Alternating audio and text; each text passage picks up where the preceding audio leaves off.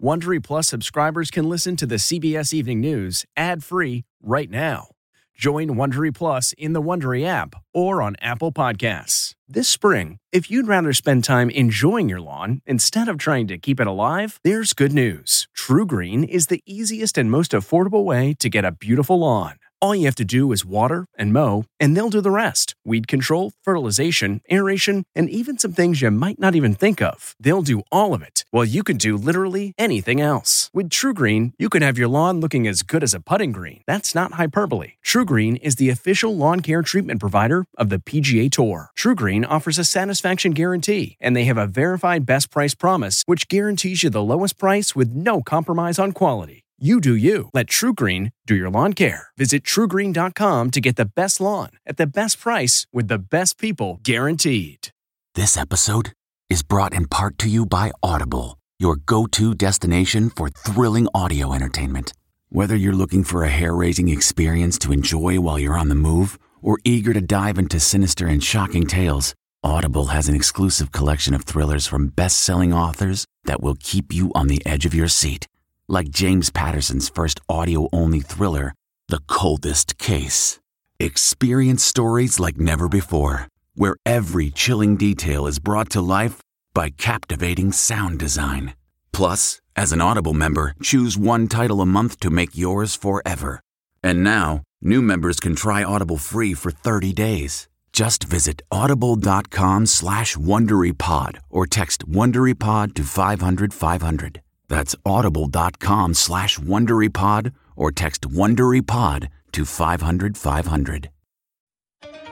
Tonight, the death toll in America nears 150,000 as the nation's top health official warns the virus is moving north.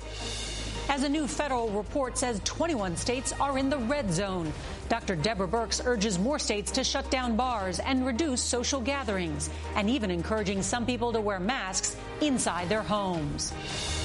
Gross violation of common sense. Governor Andrew Cuomo says he's appalled by a concert in the Hamptons, and there will be consequences as New York adds more states to its travel advisory. President Trump continues to promote an unproven drug after the president's son is temporarily booted off Twitter for spreading false information, while Facebook, Twitter, and YouTube removed the content. Excessive force? Attorney General William Barr on Capitol Hill defends the use of tear gas in D.C.'s Lafayette Park as an officer with the National Guard testifies protesters were met with excessive force. The events I witnessed at Lafayette Square on the evening of June 1st were deeply disturbing to me and fellow National Guardsmen. Campaign 2020, America decides. Joe Biden says he'll pick his running mate next week. So who's on the short list? Deadly shark attack. A 63-year-old woman killed by a great white shark as shark sightings in New York force popular beaches to close along the coast. 2 fatal accidents prompt New York City to shut down a popular moped sharing company. Could other cities do the same?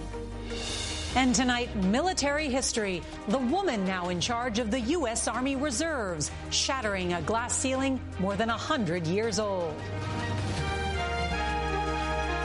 This is the CBS Evening News with Norah O'Donnell, reporting from the nation's capital.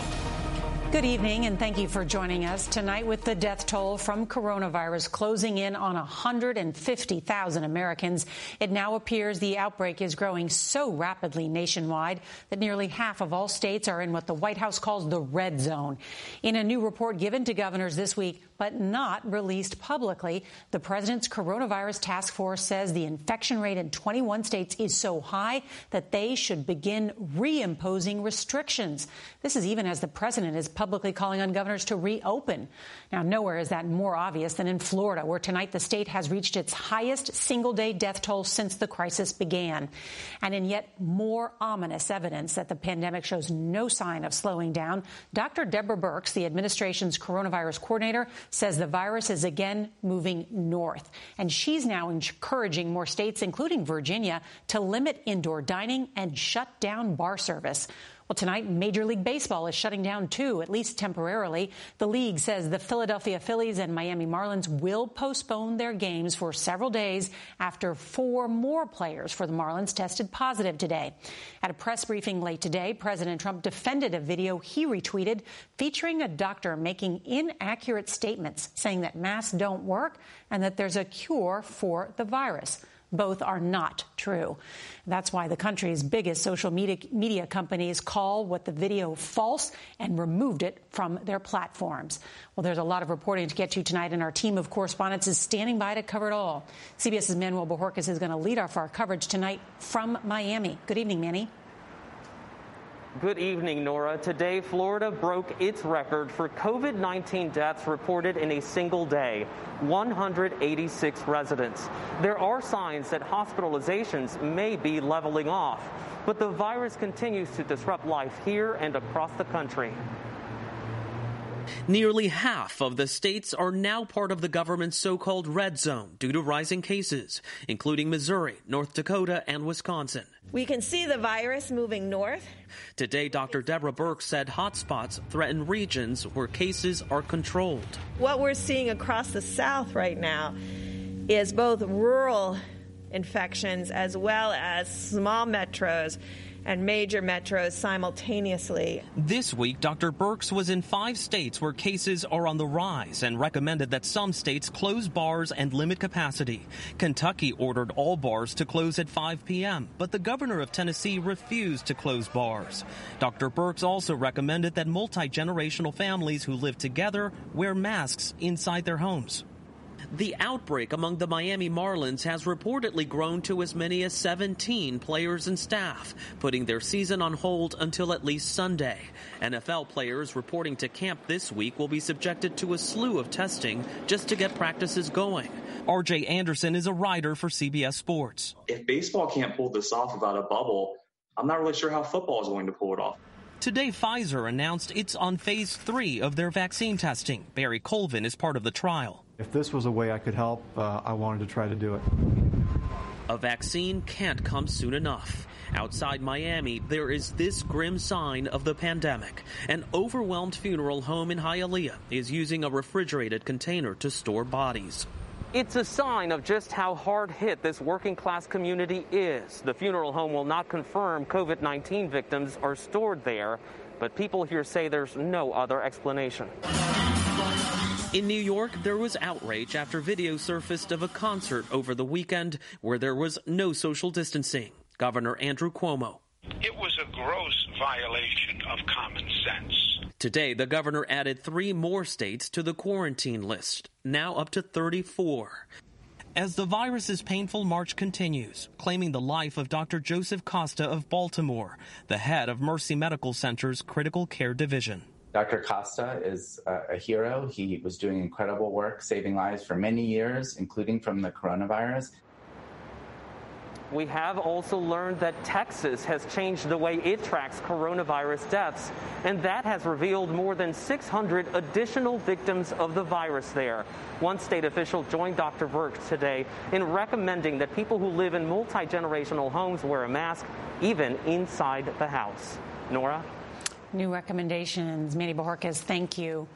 And today, in an extraordinary move, the 3 most powerful social media companies effectively censored videos shared by President Trump because it promoted false and misleading claims about COVID-19.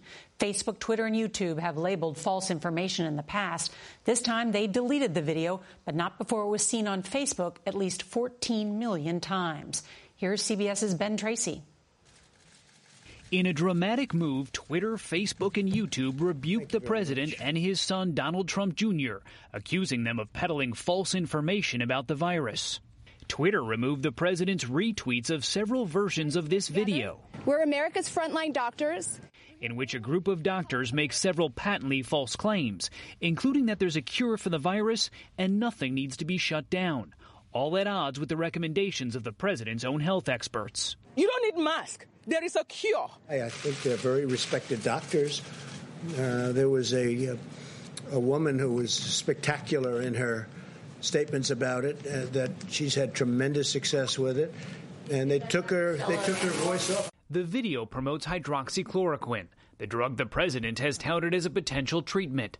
The administration's own FDA says it does not treat COVID and can have harmful side effects. Many doctors think it's extremely good, and some people don't. Some people, I think, it's become very political. I happen to believe in it. Social media platforms removed the video, with Facebook saying it contains false information about cures and treatments for COVID-19, a violation of its policies. Twitter temporarily suspended Donald Trump Jr.'s account for sharing the same video. And President Trump is also once again criticizing Dr. Anthony Fauci. He retweeted a post that accuses Dr. Fauci of misleading the American people.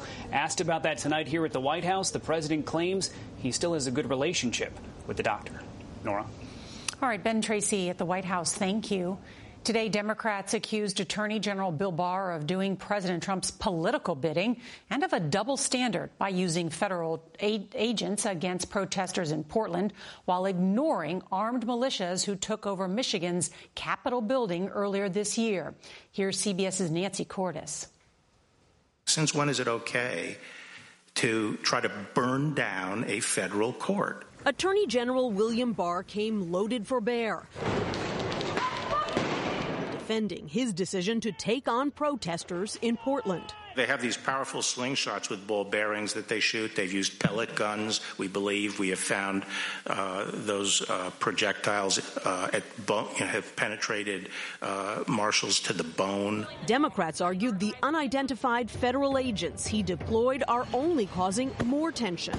You used pepper spray and truncheons on American citizens. And they questioned his motives. The president wants footage for his campaign ads, and you appear to be serving it up to him as ordered. In most of these cities, the protests had begun to wind down before you marched in and confronted the protesters. We are at the courthouse defending the courthouse. We're not out looking for trouble. Navy veteran Christopher David would tell a different story. He was protesting unarmed and was attacked. The Inspector General is reviewing that particular incident. Do you think he deserved to get pepper sprayed and beaten to the point of broken bones? As I say, the Inspector General is going to review the incident. Barr also defended his order to forcefully disperse a mostly peaceful crowd near the White House last month. It's my understanding that no tear gas was used. A National Guardsman who was on duty that day disputed that in a separate hearing. I could feel irritation in my eyes and nose, and based off my previous exposure to tear gas and training, I recognize that irritation as effects consistent with CS or tear gas. The events I witnessed at Lafayette Square on the evening of June 1st were deeply disturbing. Portland's mayor and its police commissioner are now requesting what they call a ceasefire, the removal of all federal forces from Portland. The attorney general said today he only sent his own people in, Nora, because the local police weren't doing their job. Nancy Cordes on Capitol Hill. Thank you, Nancy. A new policy in Austin, Texas, has forced the police there to release video of the deadly shooting of a black and Latino man named Michael Ramos. Now, this happened in April. The video shows Ramos getting out of his car with his hands and shirt raised. Police first shoot Ramos with a beanbag round before he gets back in his car and starts driving. That's when Ramos was shot dead. He was later found to be unarmed. 2 officers are now on administrative duty. The case won't go to a grand jury until next year. Today, Joe Biden accused President Trump of dividing Americans along racial lines for his own political gain. Biden also says he's close to choosing his running mate, with several African-American women topping the list of candidates. Here's CBS's Ed O'Keefe. Appearing in Delaware today, Joe Biden said he's just days away from picking his own running mate. I'm going to have a choice in the first week in August. He's choosing from a group of women, including well-known names like Senators Elizabeth Warren and Kamala Harris, and less familiar faces like Congresswomen Val Demings and Karen Bass, who questioned the Attorney General today on Capitol Hill. But Biden has said repeatedly he's looking for someone with whom he has a good working relationship. That would seem to favor another name on the list, Susan Rice, the former Obama National Security Advisor with whom Biden worked closely. Today, Biden spoke about the economic recovery, erasing racial inequity, and once again criticized President Trump. He's determined to stoke division and chaos. It's not good for the country. But Donald Trump doesn't care. Recent polls show Biden leading in key swing states, but a recent CBS poll showed that more people are inclined to vote against the president, not necessarily for Biden. We asked him about that today. Are you running against President Trump or for President and for Joe Biden? I'm running because Trump is the president. And I think our democracy is at stake for real. I also asked Biden what he thinks of plans to reopen schools and restart pro sports.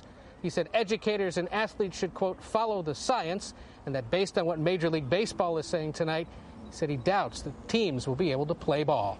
Nora? Ed O'Keefe, thank you. There were more shark sightings today on New York's Long Island, and it forced one city to send out a warning saying the ocean is closed until further notice. Farther north in Maine, a swimmer was mauled to death Monday in an attack by a great white, very rare in those waters. Here's CBS's Mola Lenghi. Tonight, New York City's most popular beaches are closed after more shark sightings. The same day, Maine named the victim of the state's first known shark fatality. This is a very highly unusual event. Witnesses along the shoreline saw 63-year-old New York City resident Julie D'Imperio-Hallowack swimming with her daughter 20 yards off the shore of Bailey Island on Monday when she was attacked. We were able to recover a fragment of a tooth. And with that fragment, Mr. Scommel was able to positively identify this as a great white shark. Hallowack's daughter was uninjured. This is the time of year they move up for their summer and fall feeding aggregations on those seals. Research group OSearch studies sharks and their migration patterns. They've tracked white sharks recently as far north as Nova Scotia, Canada. Graphic photos shared by Arizona State University's Solikowski Lab shows large sharks on the hunt in Maine in recent weeks. Now we look like their food and are swimming amongst their food. And, that creates an opportunity for bad things to happen. Ocean temperatures off the coast of New England are averaging about 10 degrees warmer right now, which is pushing the predator and its prey further north into these regions. OSearch, which researches this, has detected 6 sharks off the coast of Long Island here over the last month, including one 10-foot-long great white just today. Still, Nora, experts say it is incredibly rare for sharks to attack people.